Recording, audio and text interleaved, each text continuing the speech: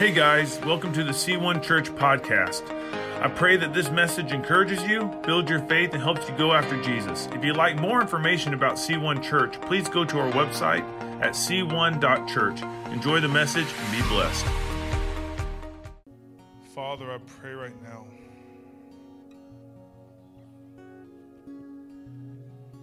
I pray first and foremost that you get me out of the way. Your word is anointed, my words are not. I pray that you will anoint me so I can deliver your anointed word. Help me to say no more, no less than what you would have me to say. Let me be your oracle and your mouthpiece this morning. God, I pray that your word will penetrate hearts, that your word will go forth and do exactly what it's supposed to do in each and every one of us. In the mighty name of Jesus, I pray.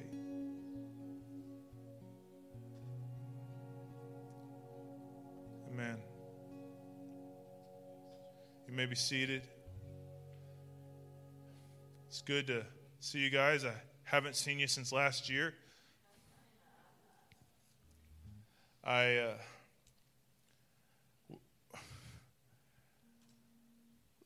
I'm going to be real for a moment, and I need to get some preliminaries out of the way in my spirit. God has a word for us this morning, and sometimes it's not the word that we think it's going to be. And yesterday, when I was praying, the Lord just put a stirring in my heart, and we're going to launch into a new series, and it's called "What Do You Have to Lose?"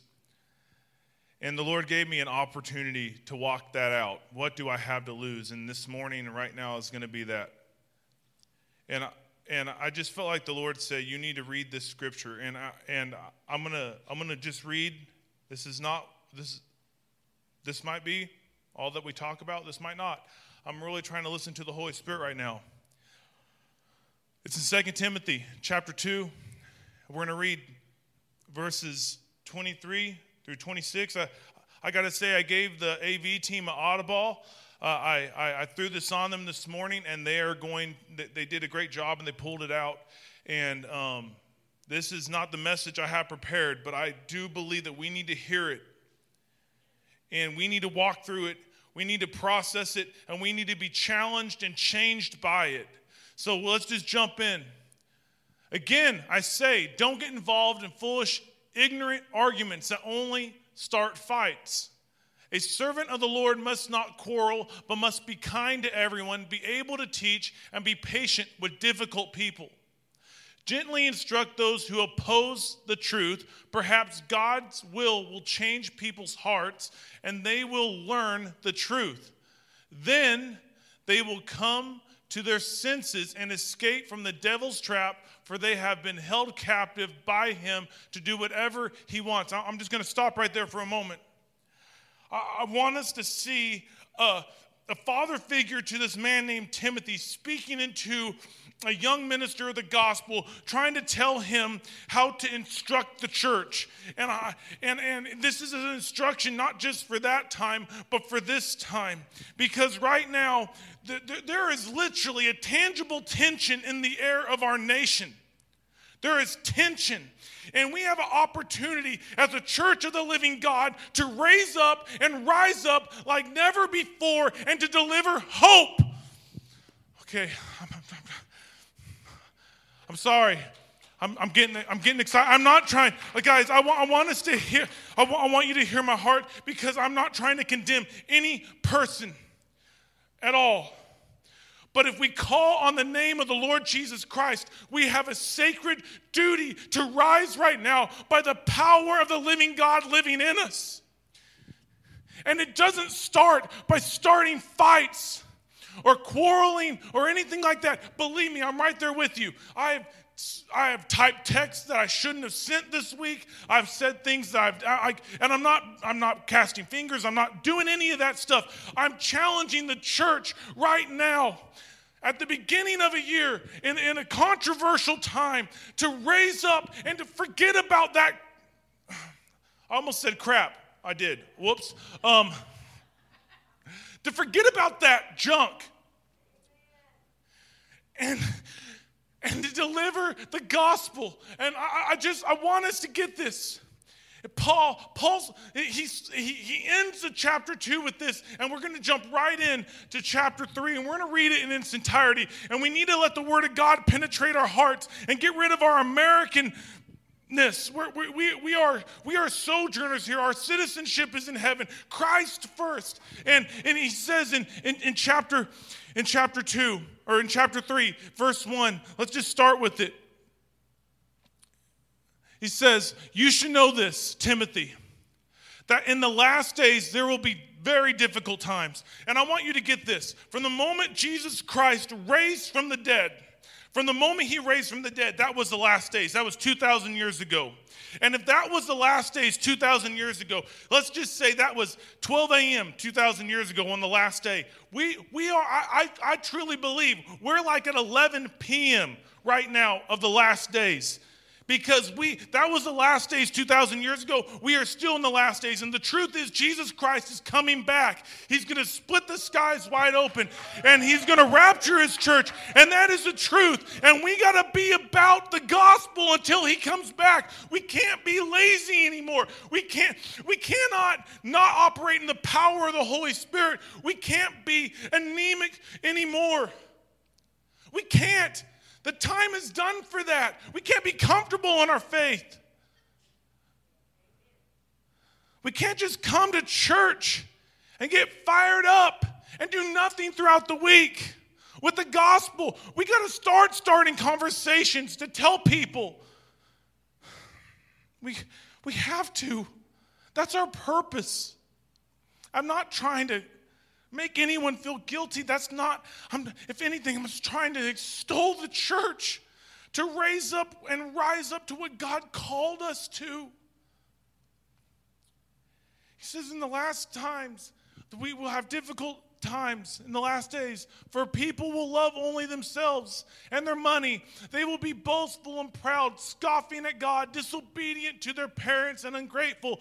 Just FYI, there's a lot of stuff going on here. But the reality, go back to verse 2, please. He puts disobedient to your parents in there.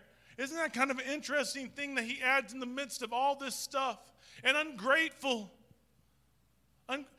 He's saying that people, like he's listing all this stuff about people.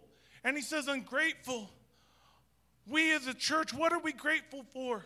Are we more ungrateful than are we grateful? Are we grateful? Because I'm grateful that Jesus saved me. I'm grateful that he wrecked my world and he turned me upside down and he put me on a new course. And that's enough to be grateful. If he never does anything else for me, that is enough. Are we grateful? Are we showing the world that we're grateful? They will consider nothing sacred.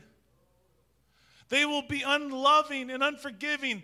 They will slander others and have no self-control. They will be cruel and hate what is good. They will betray their friends, be reckless, be puffed up with pride, and love pleasure rather than God.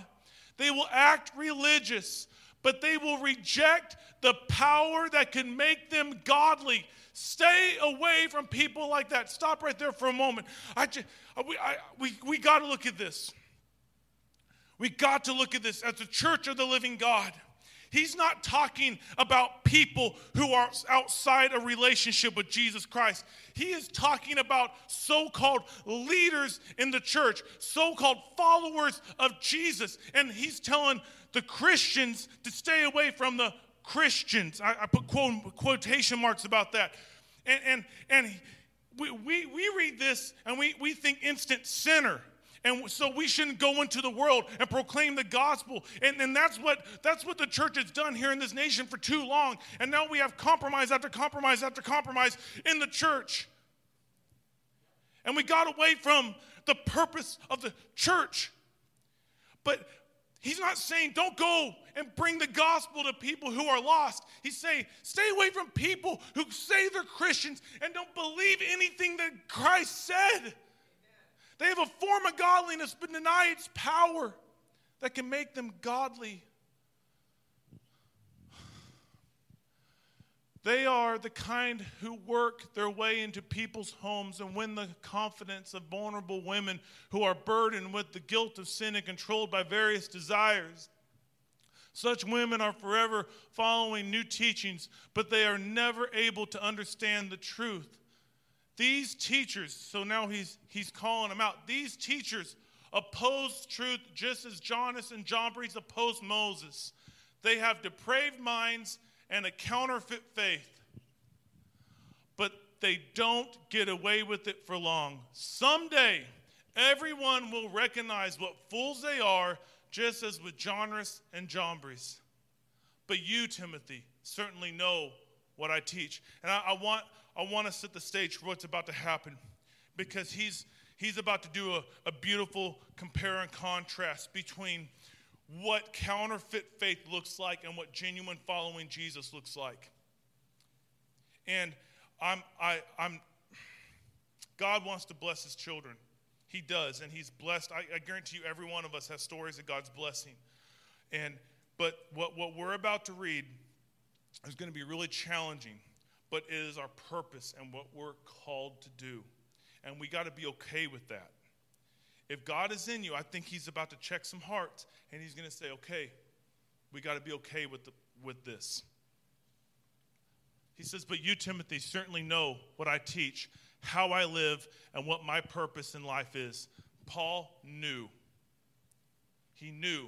You know my faith, my patience, my love, and my endurance. You know how much persecution and suffering I have endured.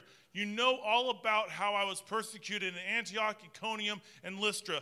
But the Lord rescued me from it all. I think that we got to remember this. We got to remember this. I got to be honest. Persecution is going to come to the church. I don't know when.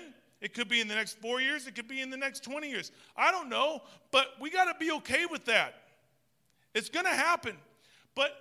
But the Lord rescued me from it all. And if you look at what he said, you know my faith, you know my love, you know. Like Paul just knew his purpose, and he said, whether I'm persecuted or not, I'm going to go after Jesus and do what I'm called to do because I'm the church of the living God.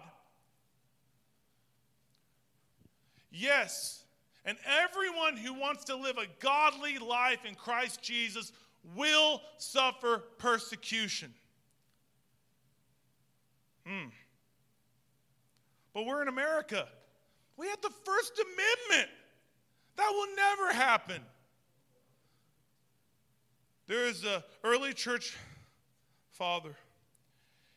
He says that the blood of the saints is the seed of the church. And I don't want to be persecuted for preaching the gospel. I don't want that. I don't think anyone does. I don't want to have to choose. And I pray that my faith will last.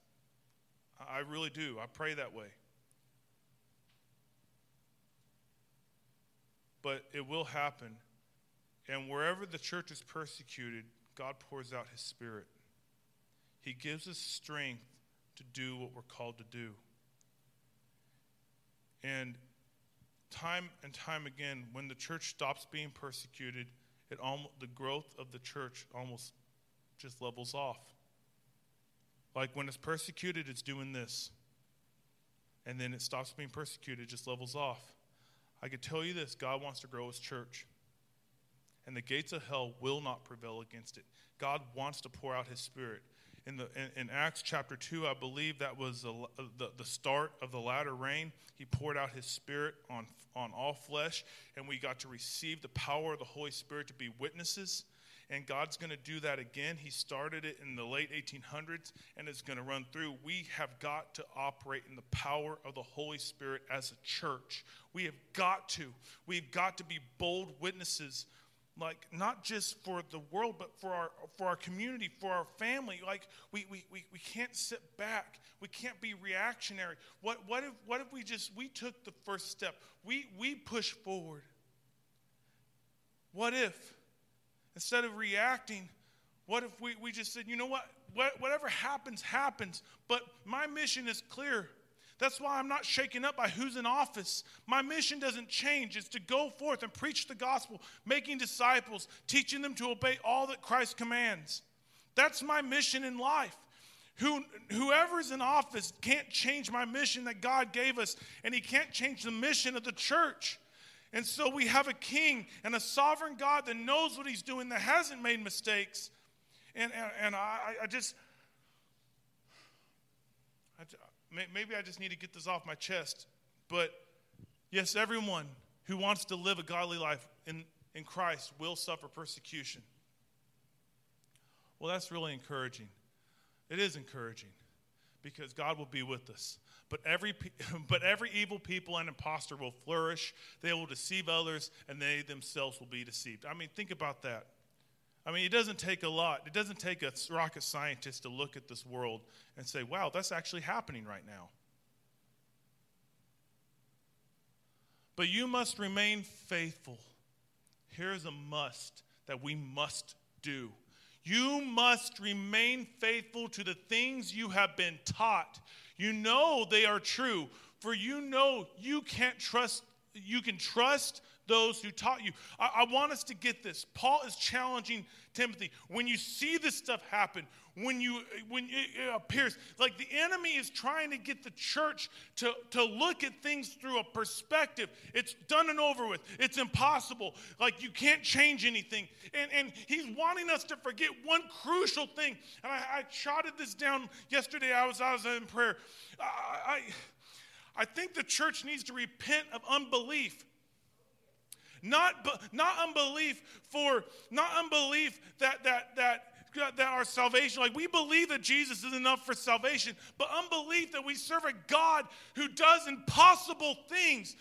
Somewhere along the lines, I feel like the church has quit believing that God can do impossible things because we see too much, we watch the news too much, we listen too much, and we forgot what it means to lay hold of God.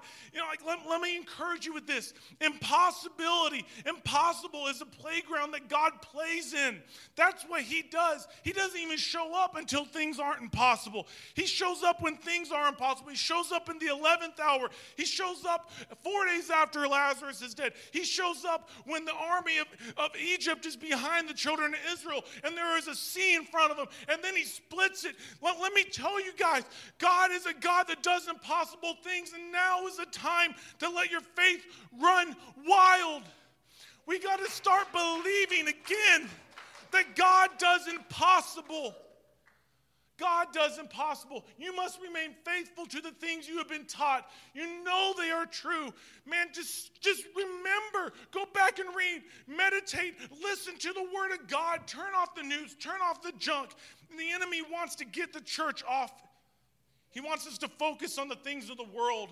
I don't care what they are. He wants us not to remember that we serve a big God that can do big things, bigger than we can ever imagine. And if you're here today and you've just been resigning to, well, it's said and done. I don't care what it is in your life. It could be a diagnosis. It could be finances. It could be whatever. And you've just been resigning to that. I dare you to repent of unbelief and to let your faith run wild in this moment. Say, God, you can do it. Whether he does or not, that's up to him. But we got to let our faith run wild in this moment. We got to believe that he wants to grow his church. We got to start believing he wants to pour out his spirit. It can't just be things we sing. It can't just be things we say. It has to be something in our heart that has to get from here to here. Guys, I love you. I just feel like this needs to be said. It might not be for anyone in this room. It might just be for me. It might be for someone watching online. I don't know. But I know this. We got to remain faithful to what we've been taught. We got to let our faith run wild. You know they are true. And for you know you can trust those who taught you. You have been taught the Holy Scriptures from childhood, and they have given you wisdom to receive the salvation that comes by trusting in Christ Jesus. All Scripture is God-breathed or inspired by God and is useful to teach us what is true and make us realize what is wrong in our lives. It corrects us when we are wrong and teaches us to do what is right. God uses it to prepare and equip his people for every good work. He's telling Timothy, in the midst of everything, in the midst of the world losing its mind, in the midst of false doctrine and false teachers getting up, get to the Word. Get in the Word. Turn off distraction. Get in the Word, because it will train you up in wisdom. It will prepare you to do the good work that you were called to do. And every single person in this room has a good work that God has prepared in advance for them to do. I can give you the generalized rule, is share the gospel, make disciples, but that looks different for you than it does for me. But God in all his creativity has given us each different gifts, and he wants us to use them for his kingdom. But at the end of the day, we got to use them to make disciples and preach the gospel. Well, you might say, Pastor Ryan, my gift is really a gift of helps. Sweet. Help people and share the gospel and make disciples. It's hospitality. Sweet. Be hospitable and share the gospel. Use it for the kingdom. We got to start asking ourselves, what do we have to lose? Yesterday I was like, God, that's really not anything in my message. And God's like, what do you have to lose in sharing it? I have nothing to lose. Maybe just maybe someone will grab hold of it. And then in 2 Timothy chapter 4, this is where he gets down to the nitty-gritty. He gets down to the nitty-gritty.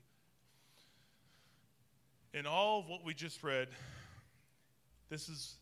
he tells Timothy, I solemnly urge you in the presence of God and Christ Jesus, who will someday judge the living and the dead when he comes to set up his kingdom. And he is coming to set up his kingdom. Preach the word of God. You want to know what our purpose is. In all that, he's telling Timothy, preach the word. Don't get labored down with all this other junk. Just give people the word of God. Give them the purity of the gospel and let the Holy Spirit work. I would challenge us. I don't know what your day-to-day like. I'm not telling you stand up on a stage, but preach the word of God. Let your life preach it. Let everything you do declare the gospel. Be prepared whether the time is favorable or not. Patiently correct, rebuke, and encourage your people with good teaching. For a time is coming when people will no longer listen to the sound and wholesome teachings. They will follow their own desires and look for teachers who will tell them whatever their itching ears want to hear. They will reject the truth and chase after myths. But you should keep a clear mind in every situation. Don't be afraid of suffering for the Lord. Work at telling others the good news. We got to grab a hold of that. We think it's going to be easy. It's work. It's work. It's work to tell people. It's work to listen to the Spirit. It's work to step out in faith. It's work to say, God, is this you or is this not you? I was praying this morning, God, should I do this or should I not do this? And he's like, what do you have to lose? I don't have anything to lose. It's work. Don't be afraid of suffering for the Lord. Work at telling others the good news and fully carry out the ministry God has given you. I feel that this is a challenge today and every year moving forward. We can't do things the way we've always done them because we'll get the same results we've always got. Let's work and do and be the church and see what God can do through that. Because if there's ever a time in human history, especially in this nation's history, the church has got to be the church, and to present the gospel in all of its glory, not trying to water it down, but to speak truth in grace. Jesus was full of truth and grace. We can't be so full of truth that we make people feel condemned, and we can't be so full of grace that we sweep everything under the rug. We got to be full of both and let the Holy Spirit do the conviction. It's not your job or my job to convict anyone. It's the Holy Spirit's, and I hope you hear my voice. We have a job. We have a purpose. And if this was true 2,000 years ago when Paul was writing, this is the last letter he wrote. He's about to say in the next verse, and I didn't put it, but he said, my life is spent. I'm about to die. If it was true 2,000 years ago, it's so much more true today. We have a purpose, and we can't be distracted by anything that will take us off of that purpose. We got to let our faith run wild. We got to believe that our nation is not too far gone. It's not too far lost. It's not, because if Jesus didn't just come and die lightly.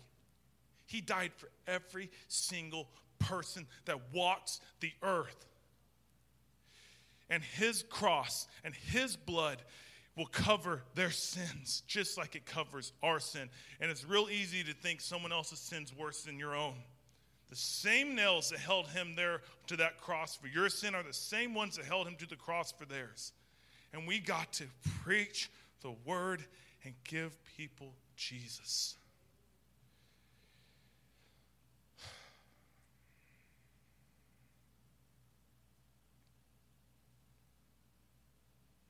I'm going to share a little bit of my message. That was just the introduction. That wasn't even in my notes. I'm going to tell you, I'm not going to, if you want to go back and read it, it's 1 Samuel 15, 1 Samuel chapter 30, and 2 Samuel chapter 1. Go back and read it. It's a beautiful narrative. I'm going to give you 3 snapshots. I'm going to go really fast, but it's the overflow of disobedience.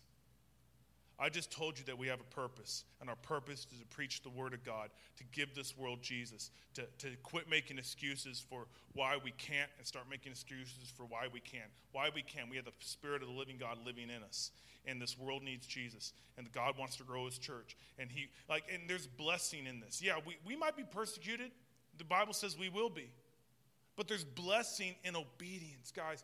The sooner we grab a hold of that, the more we can walk in it.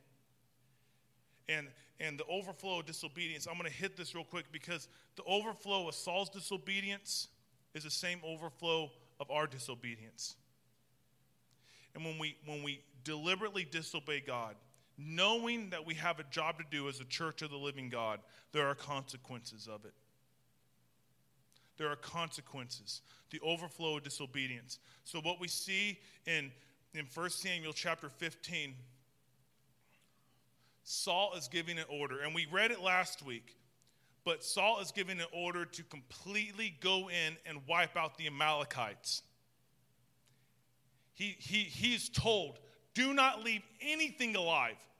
Every person, all the livestock, torch the fields. Just wipe their existence off the face of the earth. That's what basically God tells him to do. And Saul walks in, and he keeps the king alive. And I'm gonna read just a scripture real quick. It says, Saul and his men, in verse 9 of chapter 15, Saul and his men spared Agag's life and kept the best of the sheep and goats, the cattle and the fat calves and the lambs. Everything, in fact, that appealed to them. They destroyed only what was worthless or of poor quality. That's not what God told them to do. God gave him clear instructions to wipe everything out. God's given us clear instructions to preach the gospel, to make disciples, teaching them everything. And I'm not trying to make anyone feel bad, or I truly hope you hear my heart on this. And you don't need, if you're feeling condemned, that's not from God. But Paul, he picked and chose what he wanted to obey. Or King Saul picked and chose what he wanted to obey. Well, God, I want to pick out the good. But God said destroy everything. And so the first thing I want us to understand about the overflow of disobedience is partial obedience isn't obedience. Partial obedience is not obedience.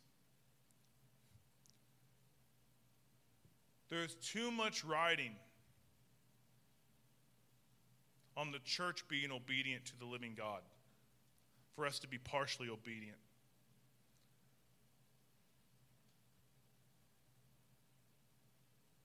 People are dying every minute. A couple years ago, I did the math, and it was like 119 people die a minute. And people are dying and going to a very real hell. And the hope that can save them is in the church, is in Jesus Christ. Partial obedience. Saul was partially obedient. He did destroy a lot, but he was so blind that he thought he was fully obedient. And the overflow of disobedience will make you think partial obedience is obedience. But partial obedience is disobedience. And then because he didn't destroy all the Amalekites, he kind of pulled a Hitler, and he had lightning warfare. He ran in, destroyed them all, and came out. He should have waited for more Amalekites to come home. He should have set up camp to destroy them, because what we learn in 1 Samuel chapter 30, David is coming back to his home in Ziklag, and he crests a hill and he sees a town burning. And guess what? It's his town. And him and his 600 men get to that town, and they discover that their houses are burned down. Their livestock is gone. And worse yet, their families are taken. And who did it? The Amalekites. Because Saul did not obey God and destroy all the Amalekites, his disobedience affected David and all 600 other men. It says that David, he cried, and his men cried until they could cry no more. Have you been there? Have you cried till you could cry no more? It's a hard place to be. It's a rough place to be. But I can tell you, when you're in that situation, his men, his trusted friends, the ones that would risk their life and limb for David, wanted to kill David. Everyone abandoned him. But it says that in that moment, when David was at that point, it says that he encouraged himself in the Lord. Some of us need to turn off the news. Some of us need to turn off social media. Some of us need to sit down and encourage ourselves in the Lord in this moment, so our faith can rise, so our faith can run wild again. He says he encouraged himself from the Lord, and then he called for the ephod.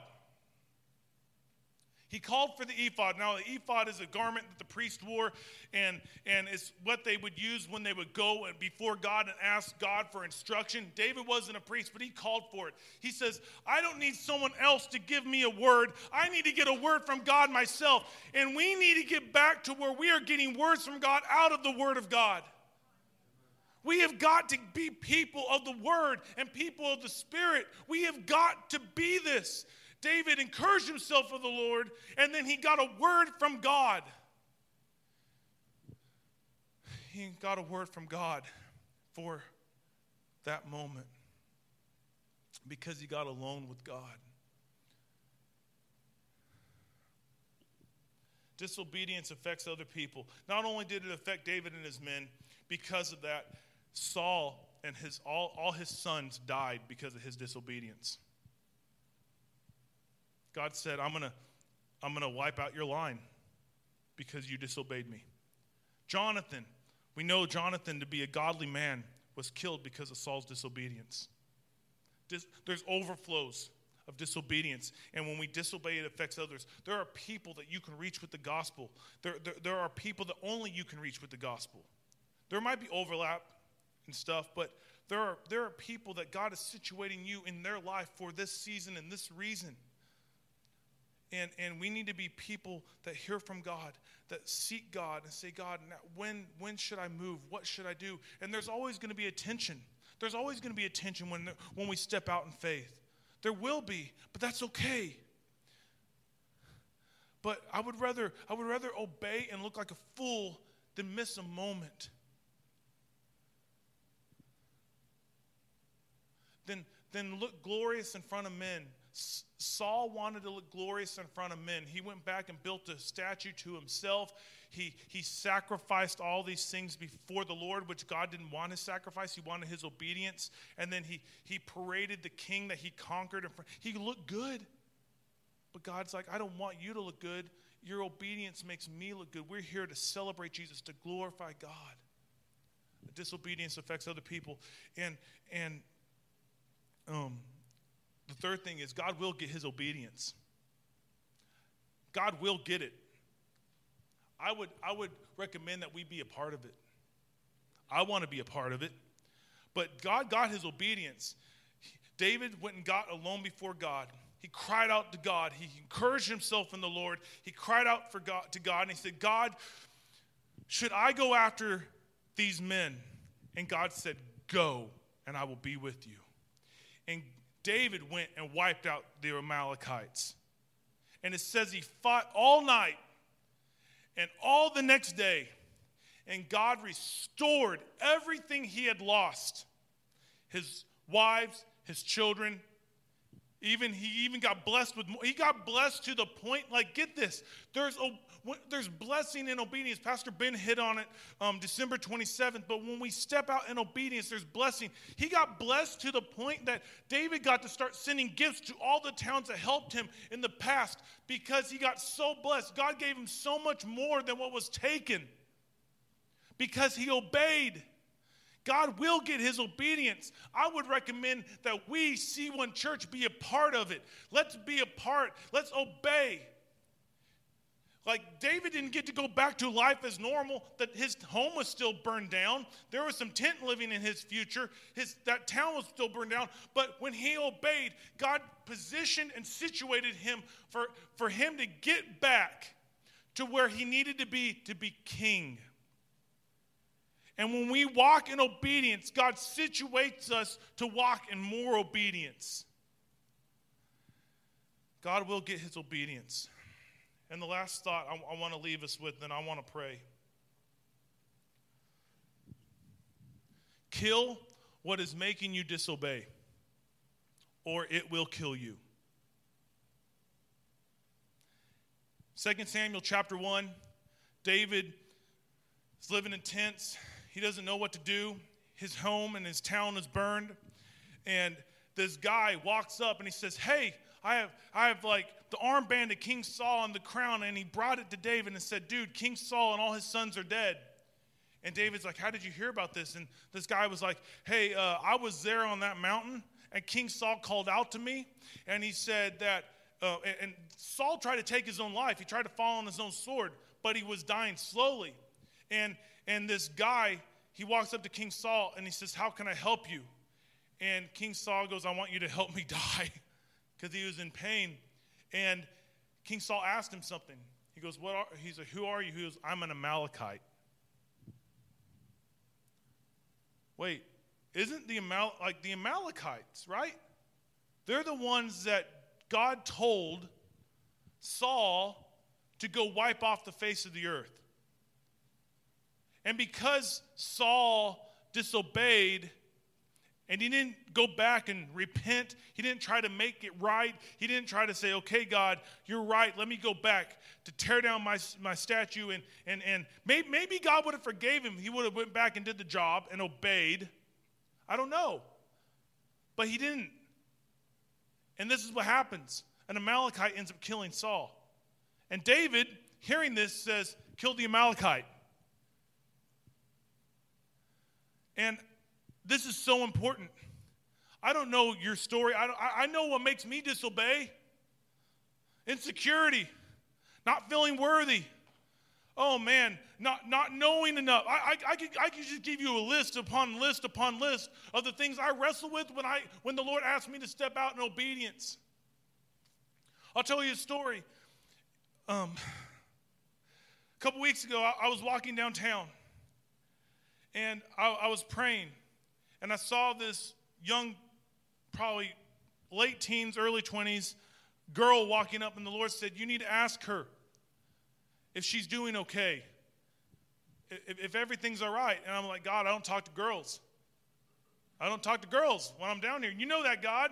You're like, I put rules in place. God's like, I don't give a rip about your rules. I'm telling you to do something.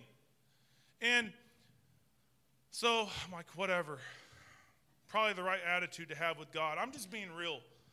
And I walk up, and here she comes. And we're down by Southern Exposure, that store. And I walk past her, and she walks past me, and I didn't say a thing. And the Holy Spirit's like, hey, what was that about? My God, I'm having this tension because, like, Lord, you know this rule I set in place, and you know I wrestle. Like, there's a reason why I put that in place, because I want to protect myself. And God's like, and I'm walking. I get to the corner by Puckett's, and I felt like the Lord says, stop. And I'm like, I'm stopping. I'm like, oh, he's like, now you want to listen. No. I stop, and I look around, and I see all these people walking the square and all this stuff, and I just felt like the Lord said, every single one of these people I love and I care for, and when I tell you to talk to someone, talk to them. I'm like, okay, God. I said, I'm sorry I missed my opportunity. I'm sorry, Lord. And he said, and I felt like he said, who said you missed your opportunity? I look up, and she's down by the corner by the barber shop, and she's walking my way. I'm like, dude, she just walked like a quarter mile back up this direction. I said, okay, Lord, if she crosses the street and walks in front of me, I'll say something to her. Because, like, she could have turned and went down by Ted's, and she walked right in front of me. I said nothing. And I'm like, okay, God, I'm sorry. And I turn around, and I ask myself, what do you have to lose? What do you have to lose? And I'm like, so I start walking down the sidewalk behind her like a creep. And there's 4 women walking, like almost in tandem. They're like kind of staggered, but they're in a line. And I said, ma'am. And you got to understand, we're in the South. Everyone's ma'am. Like your grandpa's a ma'am. You know what I'm saying? Like I'm just joking. But I said, ma'am, to get her attention. I'm thinking, oh, great. I didn't think this through. Like all of them are going to turn around, and she's the only one that turned around. I said, okay, God. And I just walked up to her. And I said, ma'am, I don't know you from Adam. I'm a pastor at a local church. And I said, I just really feel like the Lord's wanting me to ask you if you're doing okay.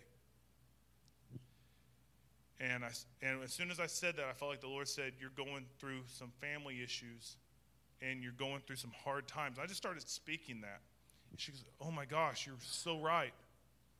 That's exactly what's happening right now. And we got to talk. I got to pray with her. I got to share the gospel with her. God cared for her, and he wanted her to know that he knew right where she was, right what she's going through. Did she accept Jesus? No, I didn't lead her to the Lord. I told her how to accept Jesus, that's for sure. But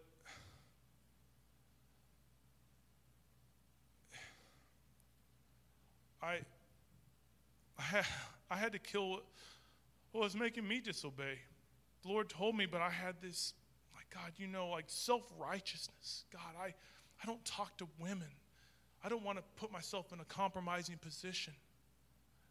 And I feel like that's a good rule to have. But if God tells you to do something, do it.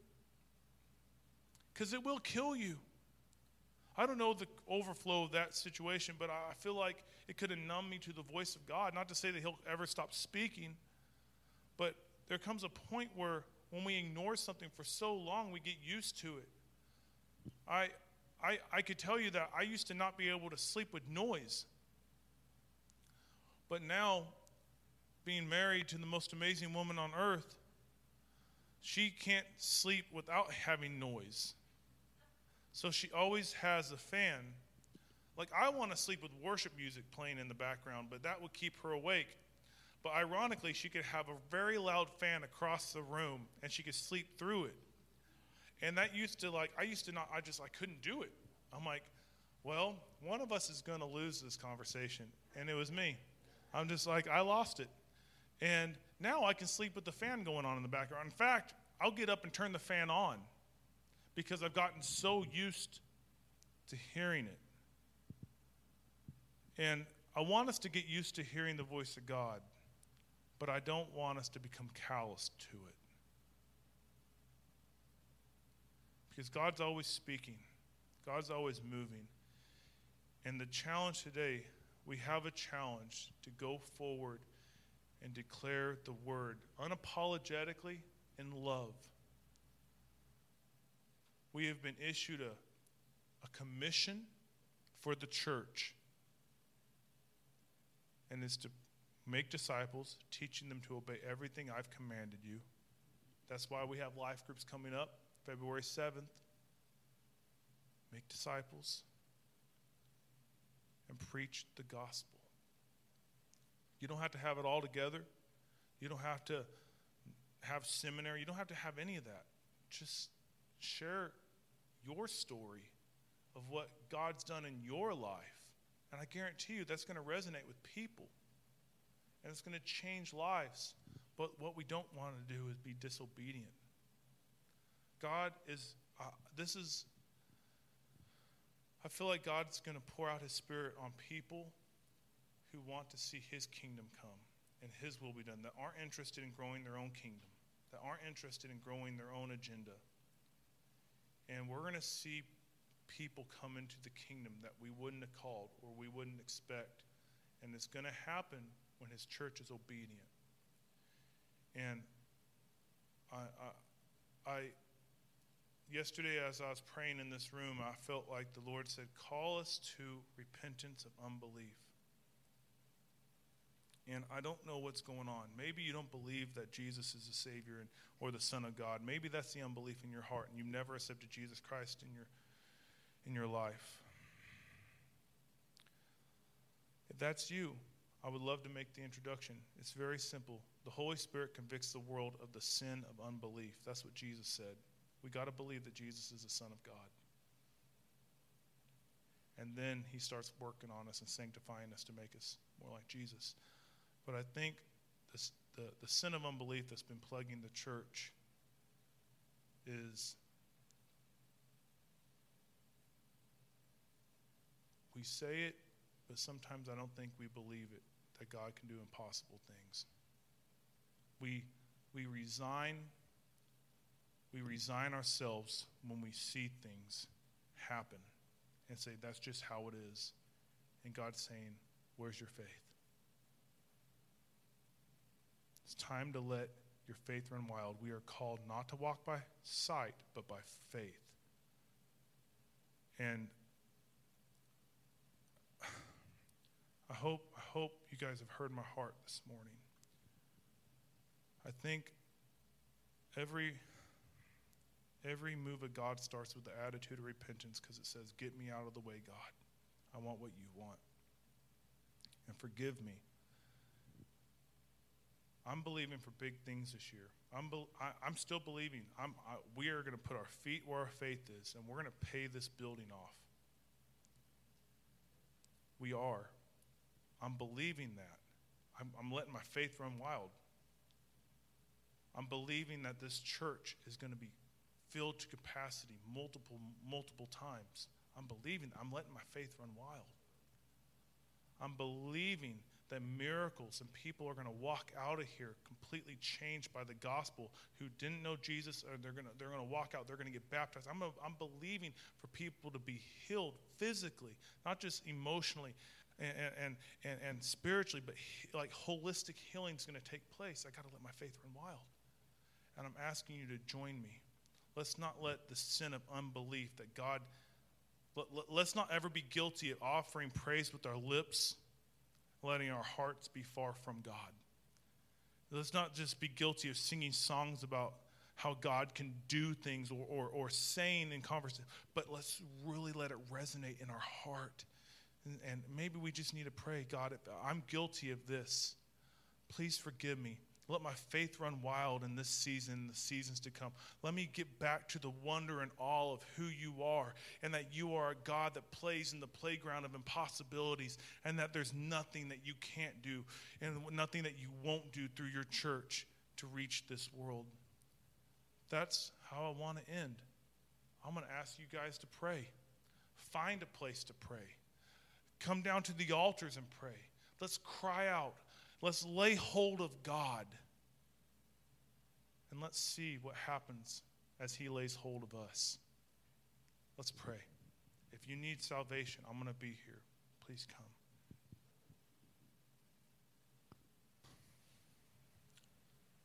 Things are going to be interesting in the next several weeks.